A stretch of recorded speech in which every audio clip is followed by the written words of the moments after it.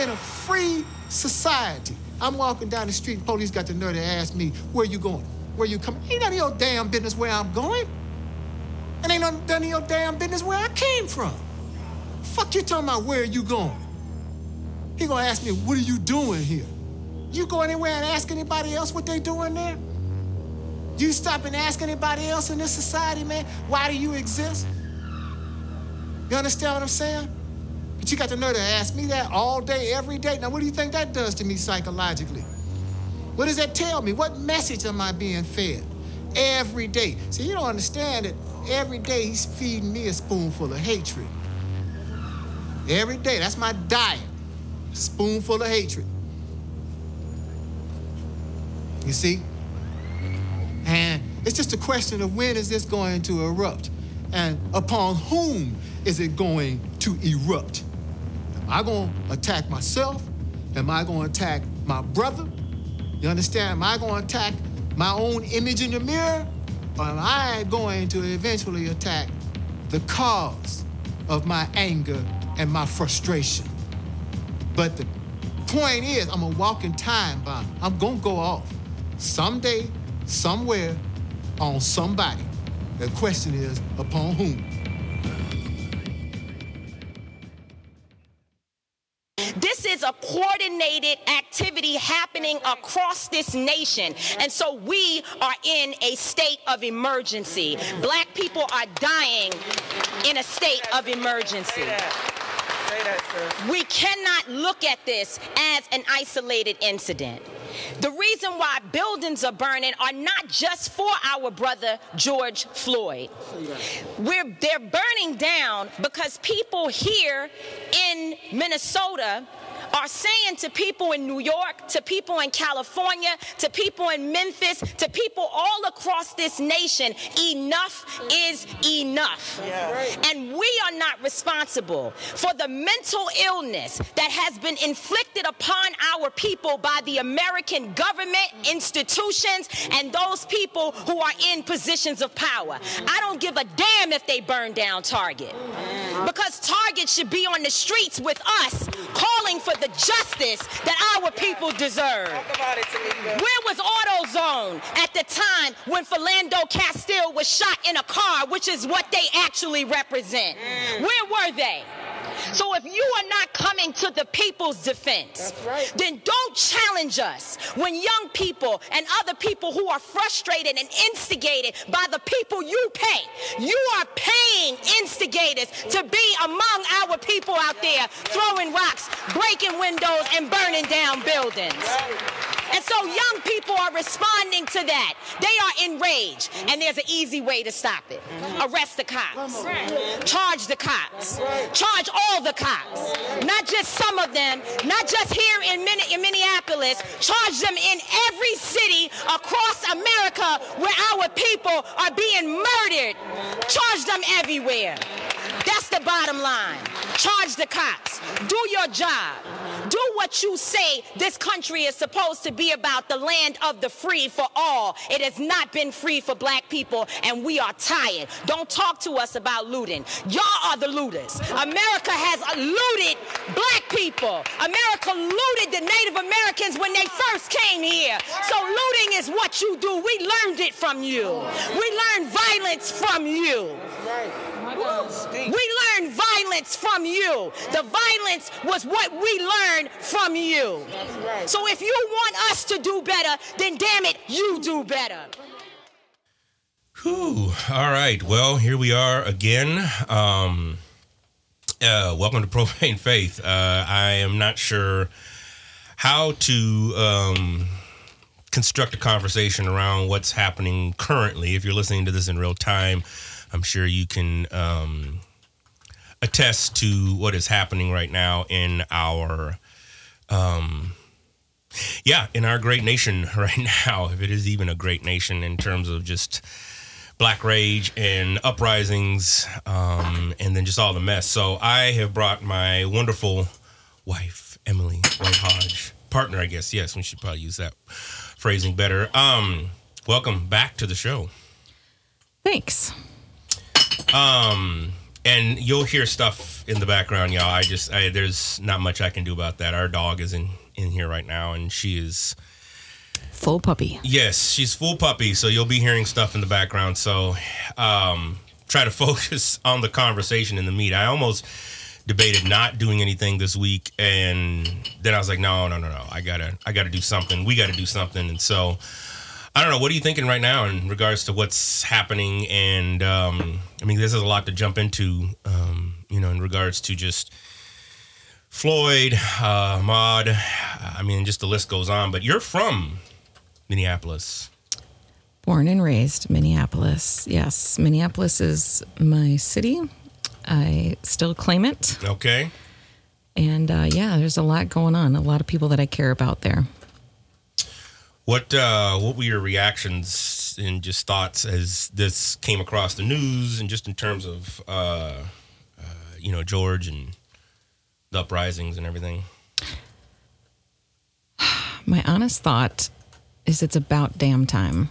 It's about damn time that there was an uprising in the Midwest where we are too nice, too patient, and honestly, obviously, the news about George Floyd is devastating, but it's happened so many times, not just in Minneapolis, but around the country. And honestly, I'm proud of Minneapolis. I'm proud of Minneapolis for fighting back and saying enough is enough. And I'm fully supportive of the protesters. And, it's a resilient city. So feeling really thankful to have a heart connection there.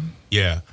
What, how have some of the responses been just from, other members in regards to just, because here's the thing, right? I mean, we've been talking about this, and for those of you listening, this is something that Emily and I have been talking about for a long time. All day, every day. Yes. All the time. So excuse us if we're still trying to gather thoughts, because this is part of it, right? I mean, this is part of the process. I guess I'm just trying to think through, because anytime you have something like this happening and there are these, as some people put it, riots, I wouldn't even call it a riot. They're not riots. Yes, but I hear what you're saying. People use that term just like they use the term thug when it's really people who have been oppressed. So, yeah, I hear what you're saying, and that's bullshit. Right. And how have you managed some of those conversations with folks, or maybe not with folks? I mean, when people ask, hey, how are fill in the blank, right? It's like, I'd be curious if you cared to share some of that. Yeah, I mean, it's really frustrating. It's conversations that I've been having for 25 years. I first came in contact with the city, even though I only lived, 25 minutes away from it.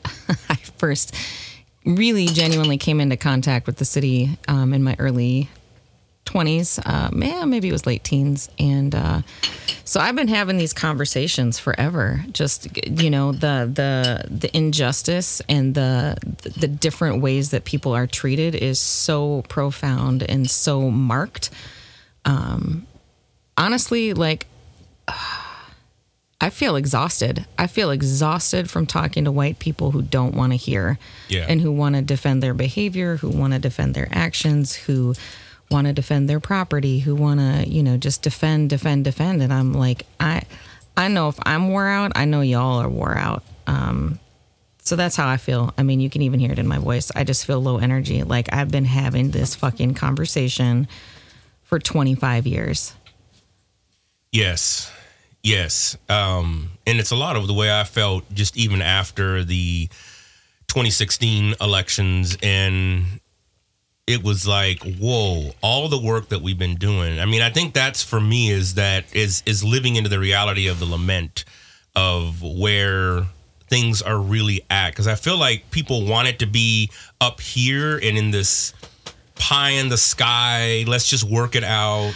I'm one of those people. I mean, you know me. You live with me. I am optimistic by nature. I'm Midwestern by birth. I am Minnesotan at that. Like I am, I grew up dipped in diet and evangelical, just hope, all the things. Like I am the poster child for all of that. And I think it has been in the last maybe 6 months where I'm like, no, we need to be done with that nonsense. Like we need to shift And, you know, like I'm struggling with a lot of my own internal framework because like peaceful protest doesn't work. You don't get anybody's attention until stuff starts to blow up and burn and whatever. And it's, you know, and sorry, I'm just ranting. I could just rant. No, I mean, I think it's good. I mean, I think that's part of it because it's like for me, and, you know, I know this is controversial, but, you know, and it's third rail issue, but I think violence is the answer. And it's like because there's two different worlds, right, that we live in. Entirely different worlds. Yes. There's the world that says, because, and this is what I keep bringing up. It's like people weren't trying to be all nice and sympathetic and nonviolent towards the people who bombed on 9/11. We weren't trying to be all nice and sympathetic towards Al-Qaeda, right? I mean, and so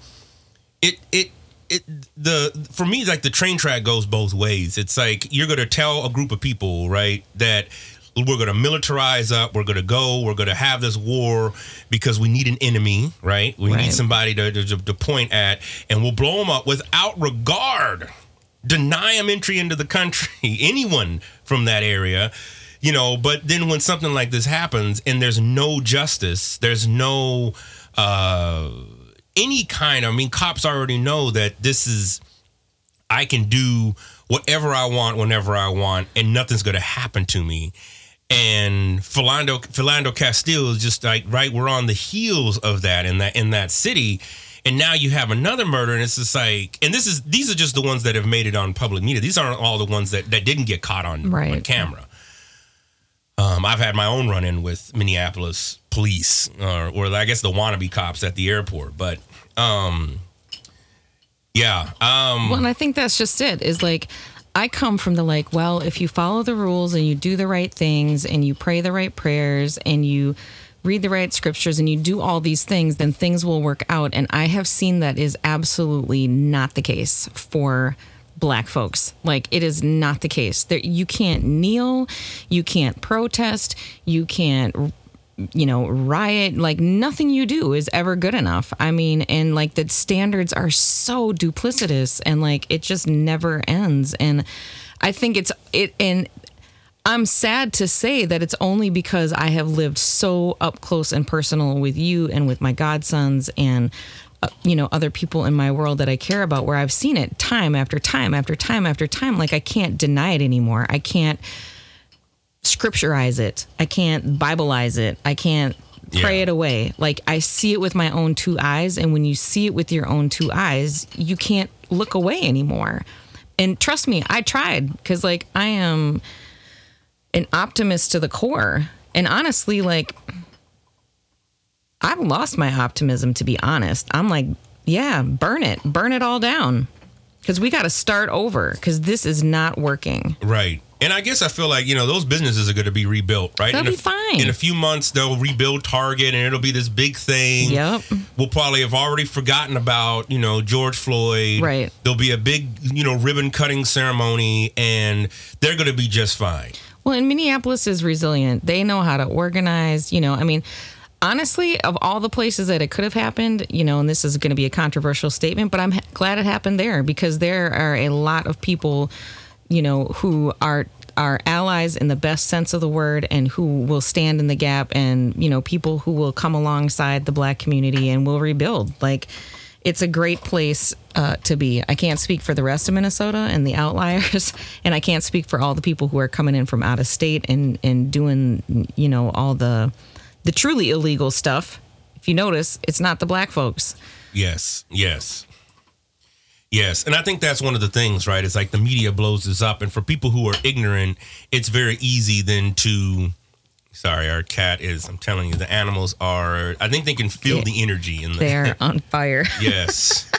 Let me refocus here. But people, it's easy to believe then what the media is telling you, because that's all you have. You don't have the privilege of walking with somebody and actually engaging with them and knowing like, what they're saying, that's not true, because I know this group of people and that's not who they are. Exactly.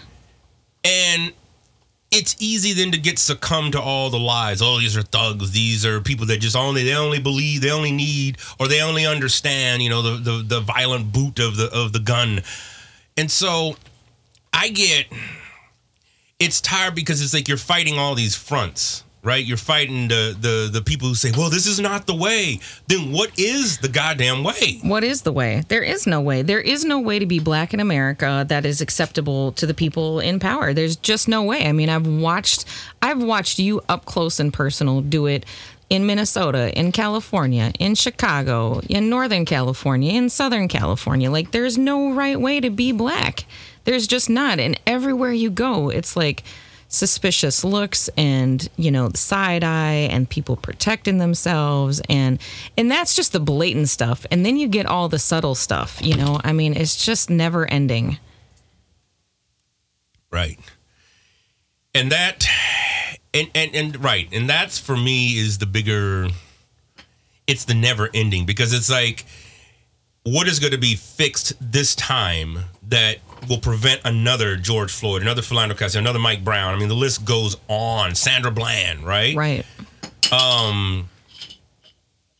There is nothing in place, and that's just it. And especially when we have who we have in the White House, it then becomes a matter of, okay, long term, what is going to happen? And that's where I get confounded about what is going to be the long-term solution here. And I think that's where religion really fucks it up, right? Because then it's like, well, let's reconcile and let's come together and let's, if we can just, I see people posting stuff about how, oh, well, if we can just, get more people right in the positions of power, or if we need more white police officers coming out and stuff like that. We still have to respect the law. And at this point, I'm just like, man, fuck the law, because it's like the law has not worked for us as black people, as people of color in this country. For some, but historically not for all.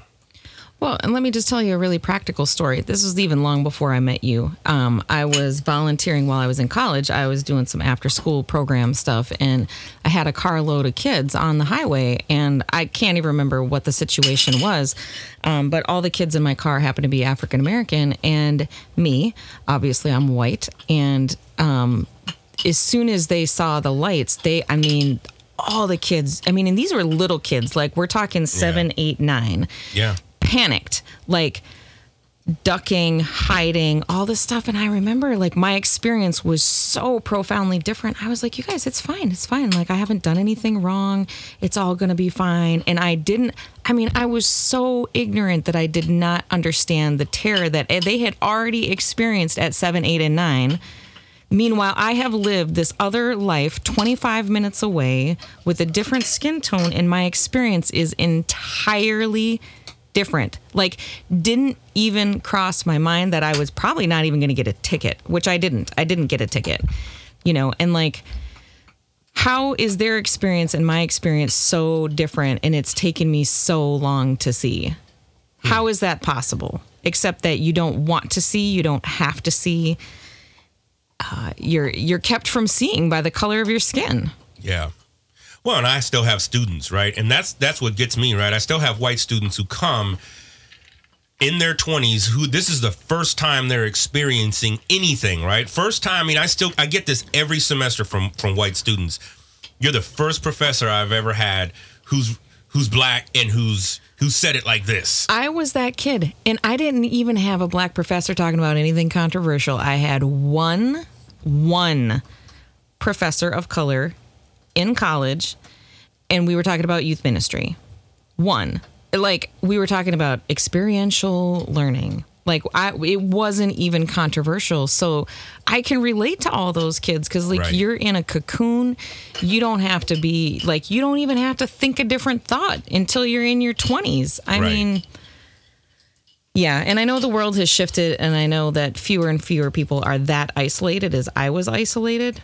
But, like, I was that kid. I was your kid. Yeah, and here's the thing. I don't know how much it has shifted because I'm still, thinking back to this last semester teaching intercultural comm that are just like, this is the first time I've heard of some of these. And sure, there's some that obviously have been engaged in their social media and everything like that, but there's still, I have never heard of this before. I didn't know why so many people are so upset. I just had a student email me talking about I have students watch Do the Right Thing, which if you haven't seen Do the Right Thing, I highly recommend it because it captures everything that we're talking about right now. Everything.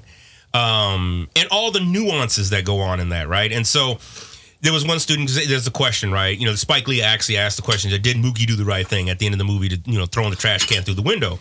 And of course, most white students are like, well, I don't know, I just think we can work it out a different way. Yeah, that was me. That was me, babe. I mean, I was that because in my experience, as long as you kept working hard enough and you could find words and you could be peaceful enough, it worked out. I mean, I have fundamentally shifted because I've seen with my own eyes that it does not work. Let me ask this, and I don't want to tokenize you. What do all the white people think? But what is it then about we can accept Air Force planes bombing countries that we call terrorists or insurgents? We can accept that. We will watch it on television. We will parade in the streets. Right. When there is the enemy that we think is dead, we're parading in the streets. But when it comes to this, and it's like, oh, we need to just do something different. We need to go and have, this, that some miracle needs to happen, that people need to be patient somehow. What is that? Particularly and when I think I asked that, and I'm asking you because again, you come from that background, but I'm just curious, like, what are some of the components of that? Because I don't get it. I'm not entirely sure that I can find all the words, but I think a piece of it is that we white folks actually think that we're on the same team. We actually think that because you're American, that, and this notion of being colorblind or I don't see color or whatever, we have this notion of sameness when in reality it's entirely different. And so, I mean, that's a piece of it. And also there's just this weird twisted spirituality of it all. Like, gosh, that's such a deep question. Like, I could go in 100 different directions. But the other piece that I think is that, in another country, you don't have to see it. You don't have to live with it. When people fight back, you don't have to deal with the consequences of it. Whereas here, it affects your pocketbook. It affects, where am I going to buy groceries now? Where am I going to get my teeth cleaned? Where am I going to, take my kid when they, break their arm? Like, it's real when it's right in your face. Whereas when it's in another country, you can just write it off, and there's this notion of what's holy and what's not. And it's totally dependent on where you come from and what your background is and what you believe. Right. I think for me, I mean, once upon a time I would have said, I think once I, in my fundamental years, I would have been like, oh, this is not the way. I mean, having been in the uprisings in 92, I mean, a lot of it was just that. It was like, if my humanity can't be took into consideration, if I can't even begin to exist on the same level as other people, right? Just access the same material that we are all told. But that's the problem right there, is you think that people are consciously thinking that you're different. They're in white people's mind, they think they're treating you the same. Yes. Because they are that unconscious. Yes. That they don't even realize, myself included, that we don't even realize that we are starting from an inhumane place. Yeah, I mean, as a white person, like nobody teaches you. It's nobody sits down and is like, you are fundamentally better. You are white, therefore you are better. So there's not like a course, and no one at church like is telling you these things, but you are fed all day, every day, a constant diet of whiteness. And it's not just a skin color, but it's a way of thinking. It's a way of being. And because, gosh, I mean, there's whole books out there. I mean, people can say it way better than I can, but it's like white folks think that they're starting from the same place when fundamentally they are not. It is like, for example, saying that men and women have the same experience in life. Right. Yeah. That is fundamentally not true. Right. Yeah. And if you are a man and you don't have to see, like, you and I have talked about this, whereas like, I get off the train and I'm looking around and I'm like, okay, who's with me and what's next to me? Do I have my keys in my hand? Do I, like, when is the bus coming? Like I have a very different experience in social settings than you do. You have your own set of challenges, but you cannot say, like, you don't have to see it. You can choose to be like, oh, Emily, you're just paranoid. You just like to carry your keys because you're paranoid and nothing's going to happen. It's going to be totally fine. It's all in your head. Because you could say that, oh yeah, we're all just human, which is not false, but that does not mean we have the same experience. We do not have the same experience, point blank, period. End of discussion. It is not the same. And I can say that definitively without a doubt, because I see you live all day, every day. Maybe not all day, every day. A lot of the day, every day. Most of the day, especially now in the Rona. Yeah, but like I see what life is like and I can't not see it anymore. I would have said 25 years ago, like, oh, it's pretty much the same. I mean, we're all human. It's all good. It's just do the right thing and it'll work out fine. I mean, and that's what I was told all growing up. If you do the right thing, God will work it out. Right. And I think that's the religious part of it that for me, so much of all of evangelicalism has run its theological course for me because it, we were just talking about this on the walk, right? It's like we're pretty sure that now that we know more of George Floyd, that, this is a Bible believing, exactly, praying. I'm sure somebody prayed over him and was like, God protect him and everything. Exactly.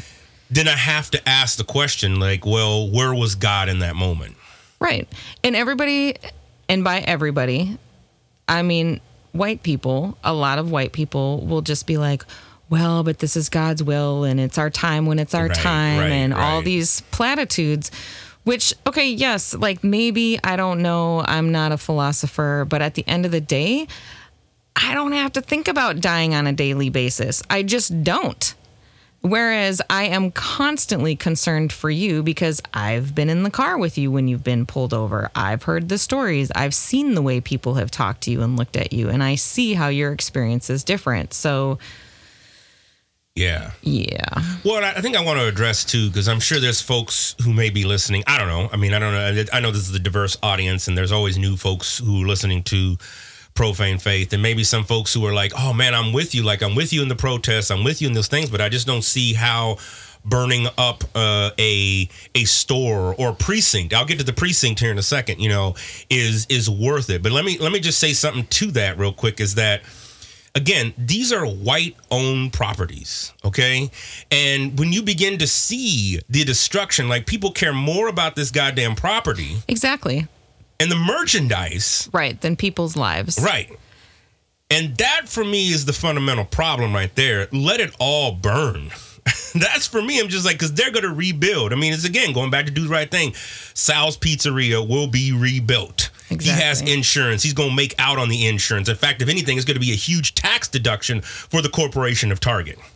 Right? They're not, and it's like, and we see these things, right, all the time. It's like, the big four banks, they got more of the stimulus bill than all of the people combined. Right? Correct.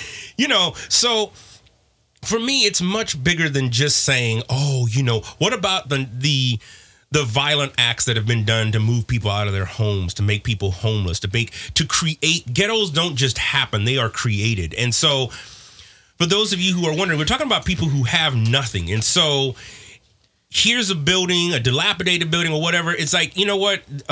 This shit right here doesn't mean anything but you've tried to make it mean something. And it's like old girl said, it's like, Target should have been out on the streets walking and marching and protesting and whatnot. And now to the precinct, I'm just like, man, that was another level for me, because I'm just like, how much attention do you have? Like, you're yelling in the corner. You're like, you're jumping up and down like, hey, we need help. We need help. We need help. It's like Tupac said, it's like, man, we were asking in the 50s. We were asking in the 60s. All those people are dead in jail. It's like you've been asking this long. It's like you can see people in the room throwing around salami, but they're not letting you in. It's after a while, it's like, you know what? I'm picking the lock, coming through the door, blasting. And that's exactly where folks are at with that precinct. And I'm just like, the police have fundamentally, systemically been set up as a deterrent for black people in this country. That's historical just to begin with. Yeah. I mean, I don't have much else to say other than I have witnessed you and some of my other chosen family experience what it's like with the police. And I have never had a gun put to my head, but my chosen family has. Right. And yeah, I don't have much more to say about that other than it's so tragic. And the challenge is that white people are always going to start by asking, well, what did you do? Why did you get pulled over? What happened? Why didn't you acquiesce? Why didn't you do this? Why didn't you, like it's always a question about the black person's character, integrity, or whatever. You don't, and like no one would ever, like if a cop put a gun to my head, no one would ever start with that and be like, well, Emily, what did you do? They'd be like, oh my God, you poor thing, you da-da-da-da-da. That's so traumatic. It would be a completely different response. Exactly. Well, I think historically, enough people don't know about just the history of police. I mean, prior to the Civil War, you had local jurisdictions and, quite frankly, militarized units and groups of people keeping law.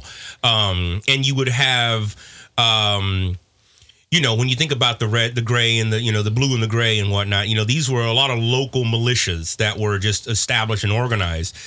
What we know of law enforcement really took shape after this end of the Civil War, right? When black people were getting into politics, you think about the original Republican Party was designated to give black people power in Senate, in Congress.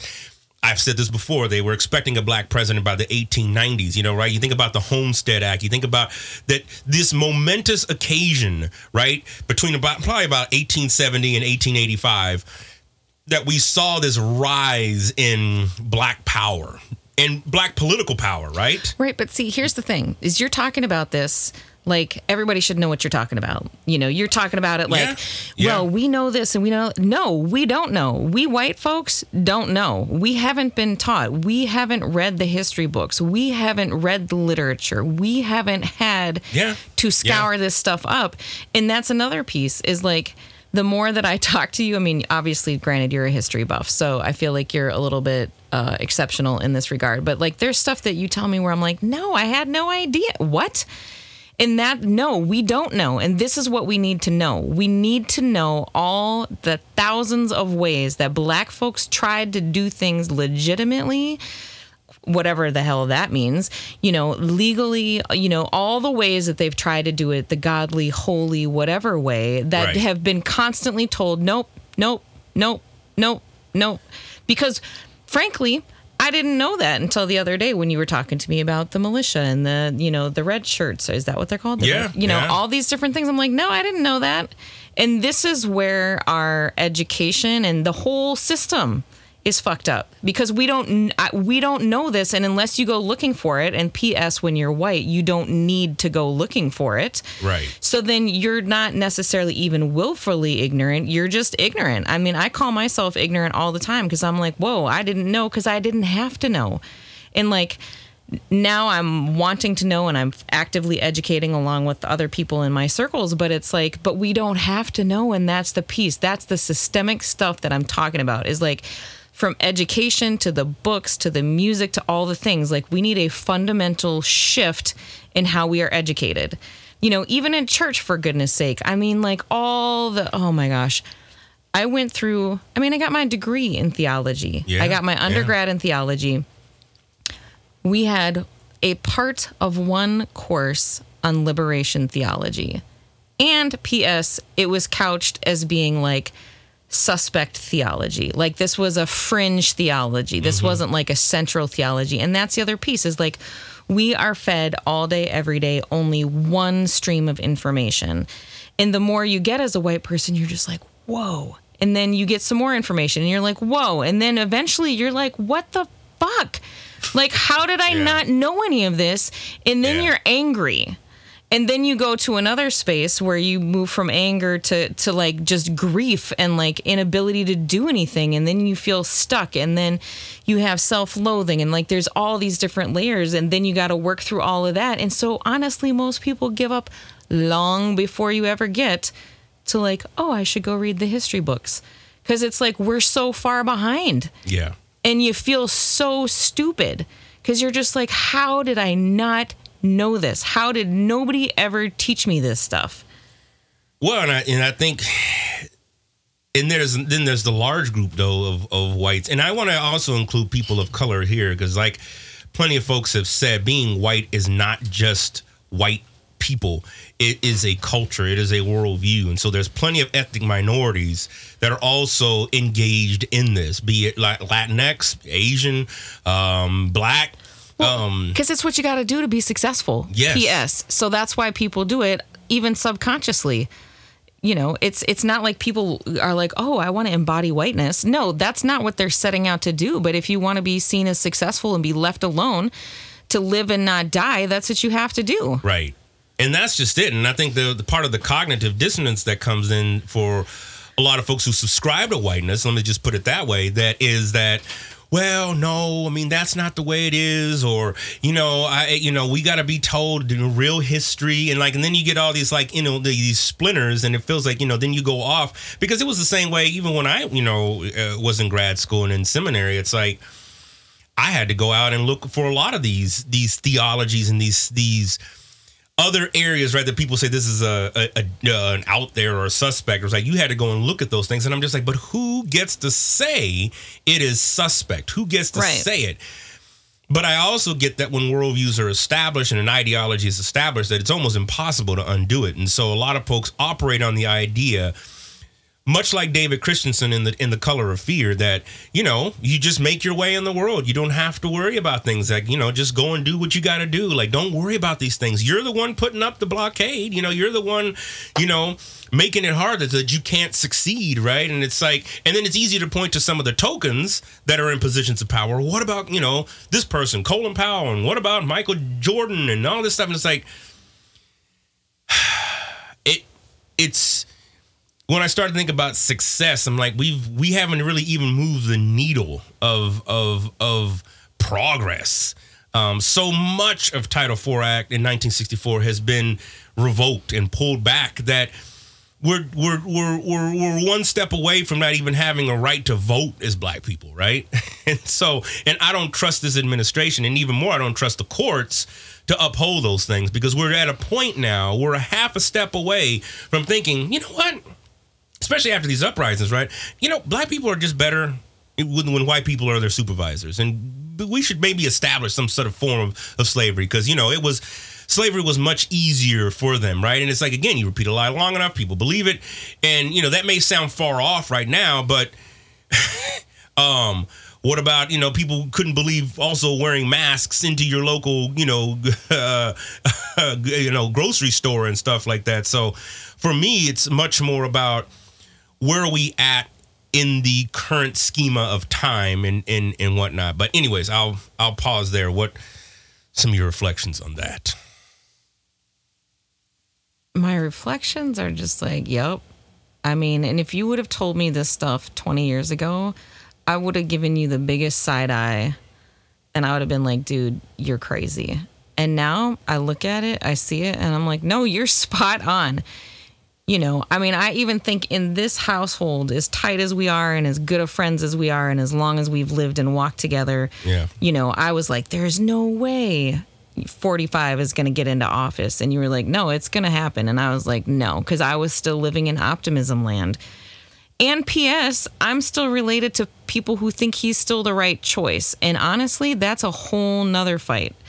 It's like, I'm at the point now where it's just like, okay, I mean, I don't even know what to do with former community, with family, with people. Like, I don't even have a starting point anymore. Like, how do you even talk to people who think that it's okay that if you loot, you shoot? Like, what the fuck kind of mentality is that from a global leader?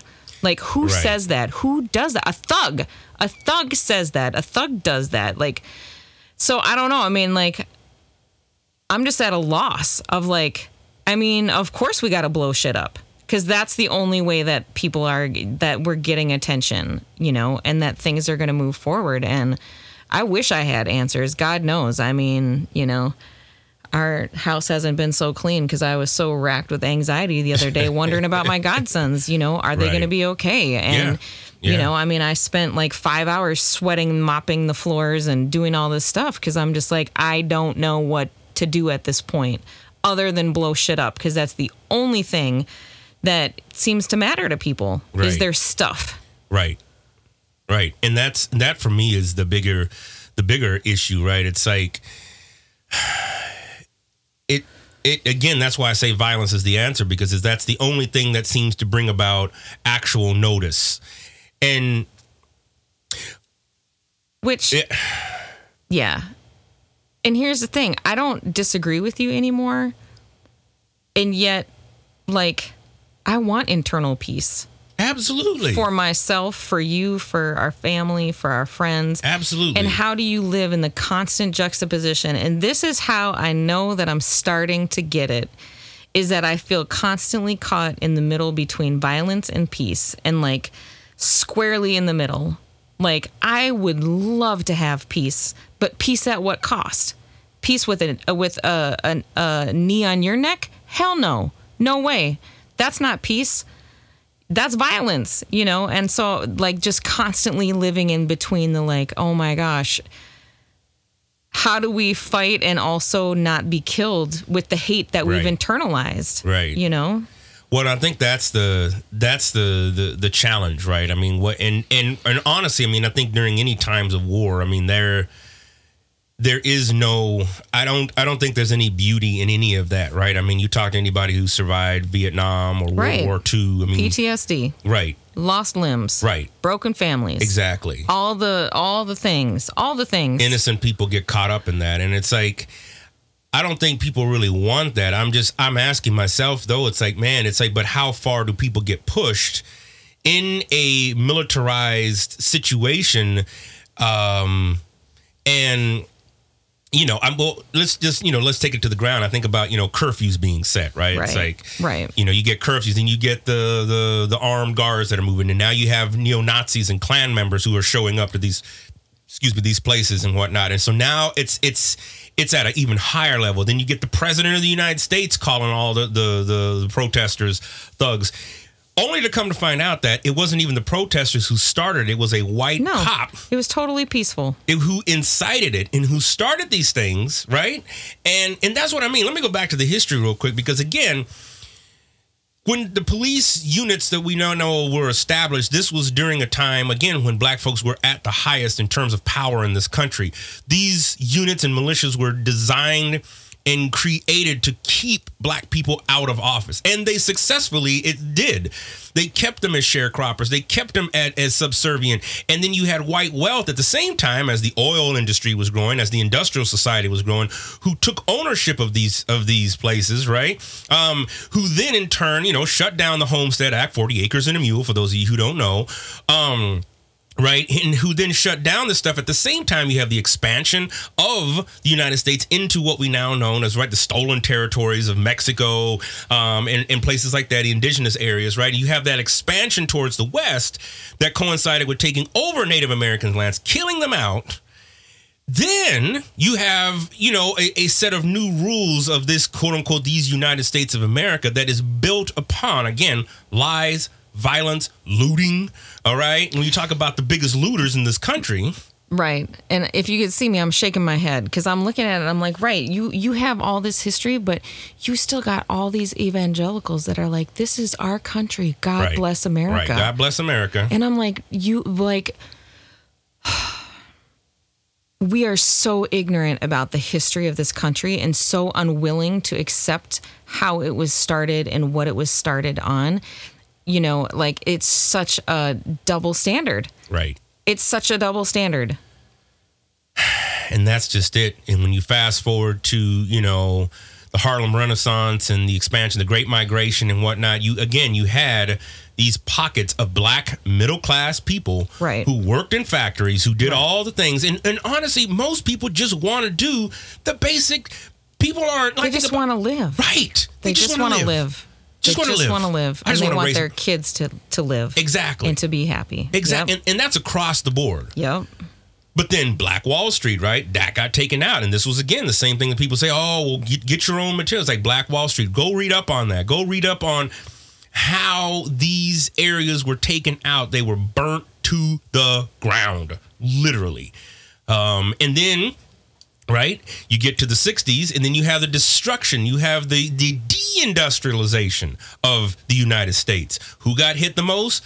Black people got hit the most, because then you have redlining. Then you have communities that are being separated and that are being cut apart. And all those people who were working middle class jobs, working at the Ford factory, working at these factories that were now getting shipped off into other places, people of color were hurt the most. And that's not to say the white middle class person wasn't hurt, but again, they still have their whiteness to fall back on. Fast forward to the 60s, you have the the uprisings with MLK, and here he is in a position of power. But again, most of those people were killed off, sent into exile, or put in prison for the rest of their lives, called a traitor to this country, right? All for wanting to establish something just to exist, right?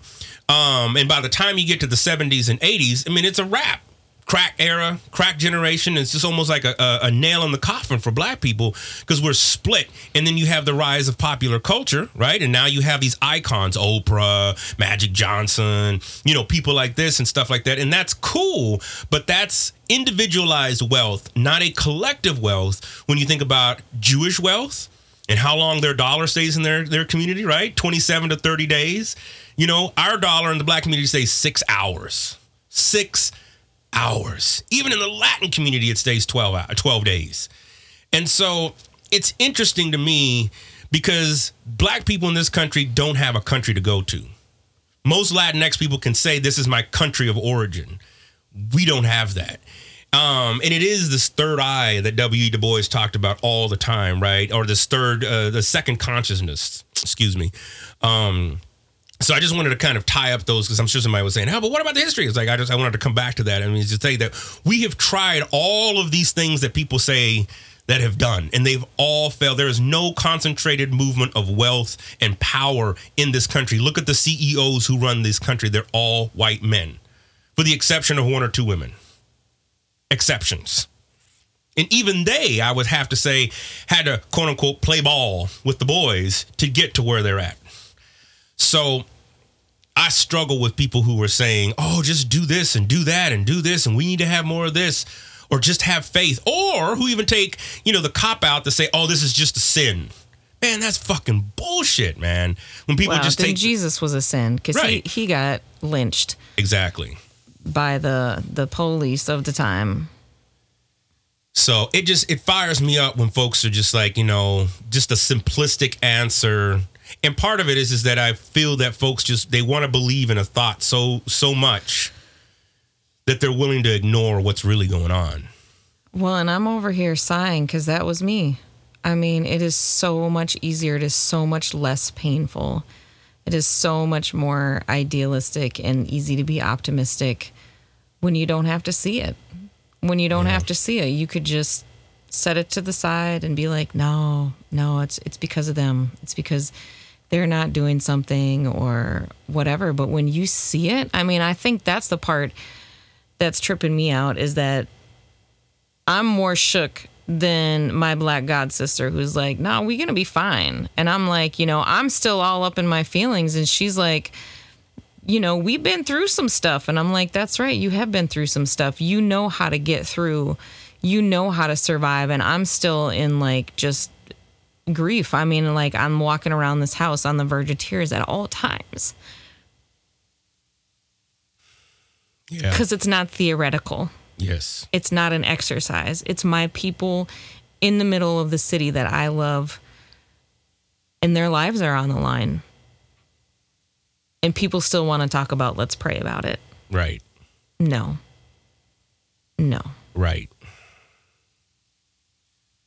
Yeah. I mean, I think that for me, the thoughts and prayers, I'm so beyond that. And I mean, I'm just not, again, this is what we were talking about on our walk, right? It's like, I cannot reconcile a God that's, quote unquote, protecting us. I can reconcile a God. And this is where, again, I look to our humanist family, Dr. Anthony Penn and, my good friend and colleague, Monica Miller, who say, let's take the theological out and let's look at the human element, right? It's like the Trail of Tears wasn't this horned person flying around. These were people. It's people with guns. It's people in the tanks. It's people with the tear gas. It's people. It's people. So I can more identify with a God that is a type 4 civilization that created life on Earth and is off doing something right now. And sure, there's the essence, the quantum essence of maybe the Holy Spirit. Like I was telling you before, I do believe that, people are still called. And there's the connection, right, in the quantum realm of having God in two places, right, at one place. But it's like even the understanding of God as only a He, and I don't know. I mean, and I struggle with that because there's so many things that don't add up when you look at the Bible, at least the way we were taught to look at the Bible, right? And it's too easy to get off the hook and just say, well, that's just the fall. That's just the sin. That's just the sinful nature of people. It's like, no, man, it's much bigger than that. It's much more. And we're probably not going to have all the answers, in a lifetime, but I can't just sit here and say it's one thing, especially when I think about my life, our lives as humans. We're but a blip on the earth. I mean, the earth is, 6 billion years old. It's like, man, that's nothing in comparison to what is the oldest human? 115, 110 years old? That's nothing. Nothing. Nothing's even moved. The crust of the earth hasn't even moved that much, So, I don't know. You had some stuff here, though. I want to make sure we get to some of that as well. Nah, I just got resources. I just want to talk to my white folks, and there's two things I want to say to my white people. Number one is put your money where your mouth is. Stop giving as much to the white church and start giving it other places. Literally redistribute your money. Take your tithe, take your offering, and spread it out. Give it to people give it to organizations that are doing things, but stop putting your money in the same place. And number two, educate yourself. Like, pick up all the books. Pick up all the things. Don't reach out to your black friends and ask them if they can give you a list of resources. I want you to, look up books and check out your things, and I've got a whole list, and I'm gonna share them on the podcast from you with Dan here, and give a whole list of things. But I want you to pick up books. White Fragility, They Call You a Terror, or When They Call You a Terrorist, a Black Lives memoir. Read The New Jim Crow. Change up your social media. Honestly, avoid evangelical stuff. I'm just going to be real straight up with my evangelical folks. Stop reading the same voices. Pick up something different. Pick up something new. I had a resource shared with me at work about decolonizing nonviolent communication. Look at the way that you communicate. Pick up those resources. Read authors of color. Invest in this, and don't expect people to do it for free. Pay for the book. Pay for the training, pay for the coaching, pay for the therapy. Put your money where your mouth is and stop just feeling sad about it. Do something. Amen. I mean, I think that's just it. And I mean, I think as you were talking about that, I think about, and I appreciate all the phone calls and texts from some of the white folks who I would consider allies asking me what they can do and, how am I appreciate that. I really definitely do. But it's like, man, I don't necessarily have a lot of answers because that's a difficult question to answer because I feel like we've been in this position. It keeps coming up yearly. And not only that, the fear of just even walking outside as a black man to take a damn walk, right? That's something that, again, you talk about getting off the subway system because I feel you on that because it's easy for me to ignore, just like it's easy for white folks to ignore that, when you see the cops, like the other day, you went to Costco to get some things and you told us, oh, okay, go to the park to, we got to get puppy energy out because that puppy is got energy. Gosh, dogs. But as soon as I pull up in the park, I see a cop in the corner parked and I'm like, hell no, we ain't staying here. Hell no, I'm leaving. And we did. I told Mahalia too. I said, we leaving. We are going out. And so it is important, I think, like everything that Emily just got through talking about, and to figure out what systemically how you can begin to help. And here's the other thing is, because this is the other challenge, right? Particularly with white liberals and white progressives, is like, are you able to genuinely give up power when time is right? And I'm not saying be poor or be out of work or anything like that. I don't want to trade one for one, like, oh, okay, this and this and that. But it's like, white folks cannot need the next movement of justice. I'm sorry, you just can't. And if we're going to be intercultural, it can't be just the same old, which is why I'm against short-term missions, right? Even if they're from a white, even if they're from a POC-centered place in a church, more than likely that POC-centered is still centered in white evangelicalism. And we're going to go save these people. So I don't know. And I appreciate it, but I think everything you just got through saying, start there. Start there. Keep educating yourselves and keep educating other white folks. I don't know what it's going to take. I know in Ferguson, when there were protesters happening, the white allies would go and surround the black protesters, and everybody was filming everything because they said, if there's going to be violence, it's going to happen to us first. But the police were far more reluctant to do anything real violent because there was, 200 white people surrounding 500 black people. Use your body as a shield, as a protectant. Like, actually use it. Stand in the way of violence.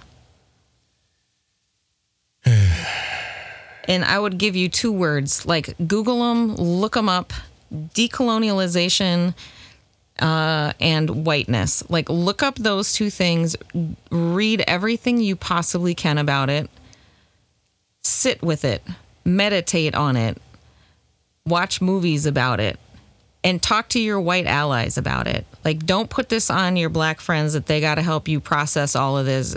Go sit down with your other white friends who are thinking about this and looking at this and do the hard work. And again, use your money. Use your money to invest in the voices. Don't expect folks of color to do free stuff for you. Pay them for their work, just like you want to be paid for your work. That is.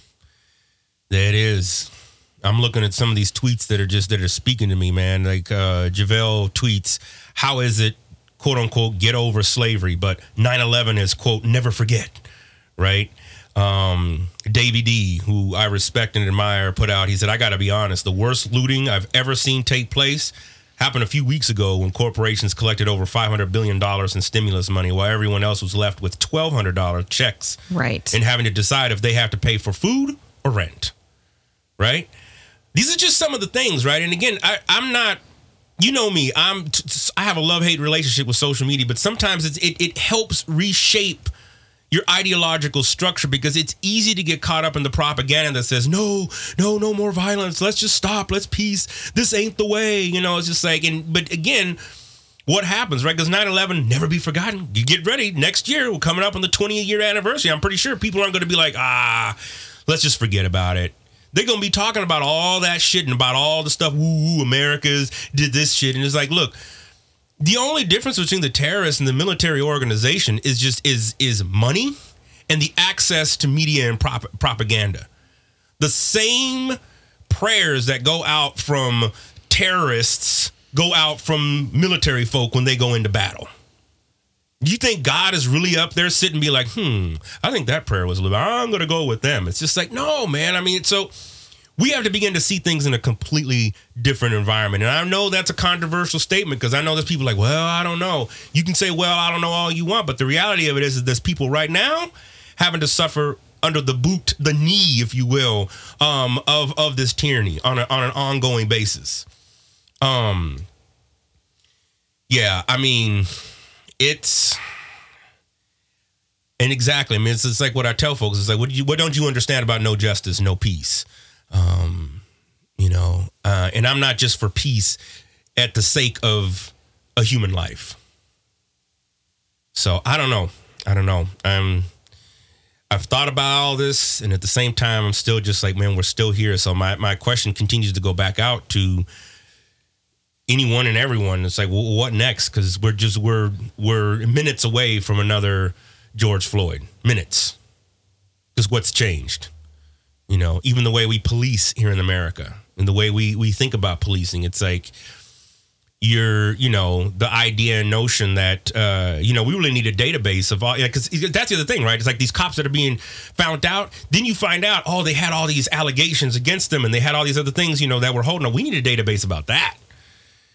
So I am not going to be a friend of the police just because they're considered quote unquote heroes. Nah. You got to earn that right. You got to earn that right. And I've worked with good police officers, but at the end of the day, a lot of good police officers that I know are no longer police officers because they couldn't deal with that shit anymore. Once they started realizing and waking up to, I have a friend right now who, had him on the show, Mark. You can go back and listen to that podcast. That was back in season 1. Anyways, I'm going to keep us here all day, but any final thoughts and anything? I love this book. This book is decolonizing, what is it, nonviolent? Communication. Yeah. Feel your feelings, do your work, spend your money differently, look out for each other, use your body to protect other people, challenge your thinking, read your history, get some rest, take a walk, take care of yourself, do what you got to do. Those are good words. Join the conversation, y'all. WhiteHotchPodcast.com and WhiteHotch.com. You can, leave a message and whatnot. You can follow me on, on social media. My public profile, of course, is on Twitter. Emma, you on Facebook, but, I don't know. You're kind of locked down in a good way. I'm locked down on Facebook, too. There's a lot of people. I have like 30 friend requests. I'm like, man, I don't know these people. I don't know who you is. But you can find her there, and I know you don't think people listen. I do believe people are listening because I still get folks who are like, man, I love that episode, with you and your wife back again in season 1. Sorry it's taking this long just to get you back on and have a conversation about this, but I knew we needed to because this is your hometown. I mean, this is it hits a different way, right? When it's in your place. So stay safe, y'all. Be safe and keep fighting the power. And here we are 10 years or plus later, the problems are still there, and the intensity of the music has built to the no hope, the I don't give a attitude. How did we get from Grandmaster Flash, the message, to where we are now in hip-hop? Again, you have to be logical. If I know that in this hotel room they have food every day, and I'm knocking on the door every day to eat, and they open the door, let me see the party, let me see like them throwing salami all over just like throwing food around. Well, they're telling me there's no food in here. You know what I'm saying? Every day, I'm standing outside trying to sing my way in. You know what I'm saying? We are hungry, please let us in. We are hungry, please let us in. After about a week, that song is going to change to we hungry, we need some food. After 2-3 weeks, it's like, give me all the food, breaking out the door. And after a year, you just like, you know what I'm saying? I'm picking the lock, coming through the door, blasting, you know what I'm saying? It's like you hungry, you reached your level, you don't want any more. We asked 10 years ago. We was asking with the Panthers. We was asking with them, with civil rights movement. We was asking, now those people that were asking, they're all dead and in jail. So now what do you think we're going to do? And we shouldn't be angry. And my raps that I'm rapping to my community shouldn't be filled with rage. You know what I'm saying? They shouldn't be filled with the same atrocities that they gave to me. In the media, they don't talk about it. So in my raps, I have to talk about it. And it just seems foreign because there's no one else talking about it. All the society is doing is leeching off the ghetto. They use the ghetto for their pain, for their sorrow, for their culture, for their music, for their happiness, for their movies. I want when they see me, they know that every day when I'm breathing, it's for us to go farther. Every time I speak, I want the truth to come out. You know what I'm saying? Every time I speak, I want to shiver. I don't want them to be like, they know what I'm going to say because it's polite. They know what I'm going to say. And even if I get in trouble, you know what I'm saying? Ain't that what we're supposed to do? I'm not saying I'm going to rule the world or I'm going to change the world, but I guarantee that I will spark the brain that will change the world.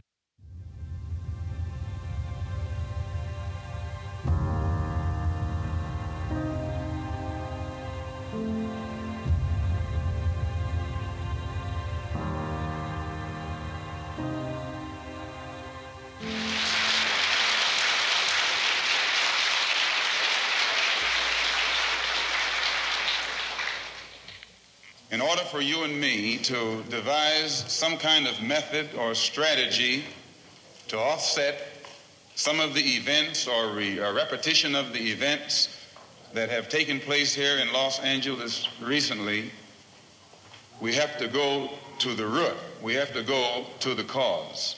Dealing with the condition itself is not enough. And it is because of our effort toward getting straight to the root that people oftentimes think we're dealing in hate. We are oppressed. We are exploited. We are downtrodden. We are denied not only civil rights, but even human rights. So the only way we're going to get some of this oppression and exploitation away from us or aside from us is come together against the common enemy. Who taught you to hate the texture of your hair? Who taught you to hate the color of your skin to such extent that you bleach to get like the white man? Who taught you to hate the shape of your nose and the shape of your lips? Who taught you to hate yourself from the top of your head to the soles of your feet? Who taught you to hate your own kind? Who taught you to hate the race that you belong to? So much so that you don't want to be around each other. No, before you come asking Mr. Muhammad, does he teach hate, you should ask yourself, who taught you to hate being what God gave you? And I, for one, as a Muslim, believe that the white man is intelligent enough. If he were made to realize how black people really feel and how fed up we are without that old compromise and sweet talk. Stop sweet talking him. Tell him how you feel. Tell him what kind of hell you've been catching, and let him know that if he's not ready to clean his house up, if he's not ready to clean his house up, he shouldn't have a house. It should catch on fire and burn down.